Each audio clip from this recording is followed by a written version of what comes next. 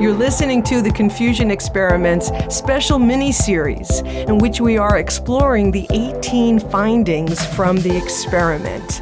Nuggets of insight and wisdom that you can use right now in your everyday living. We're learning about the heart as we move on to nugget number 10. The heart goes by feelings. I'll give you an example.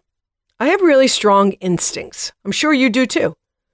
Throughout my spiritual journey, my intuition has gotten sharper using my practices and tools.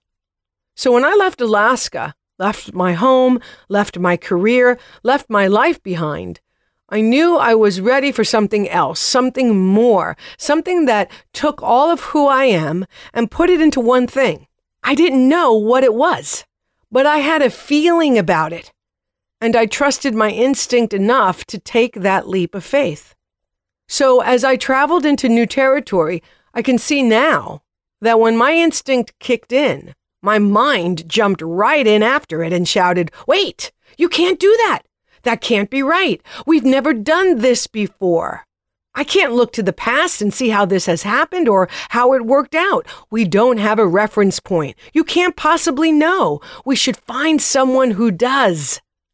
That well-presented, unexamined argument created doubt.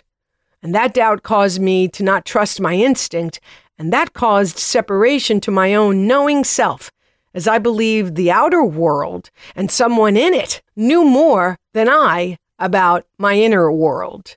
So I went outside of myself with the tiniest things, like picking a logo for my website.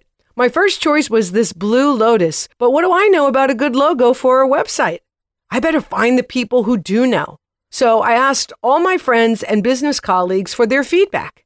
Everyone had a different opinion.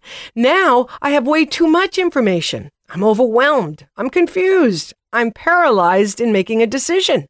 I don't know which way to go. Meanwhile, weeks have gone by until finally I say to myself, pick the blue one.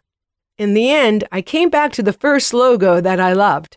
But the distance that was driven between me and my knowing self was miles wide. And the time spent second-guessing myself caused incredible stress. So did my need for perfectionism. The moral of this story is I knew what was right for me from the beginning because of how I felt when I saw it. My heart loved that blue logo. The mind can only work with what it knows. The heart, however, works with what it feels. We've all had that experience. You walk into an event or a party and you got this feeling like, wow, this is going to be really great. But sometimes you'll walk into an event or a party and you'll feel this feeling that says, I'm not sure I should be here. Or after being there for a while, you get this feeling like, I think I need to leave. That is the heart's GPS instructing you based on feeling. Thanks for listening to the Confusion Experiments special mini-series, The Findings, where we are exploring the 18 nuggets of insight gleaned from my daily meditation experiment. If you love what you're hearing, subscribe to the podcast. And if you have the time, please rate and review the podcast. You can also download it and listen to it on the go.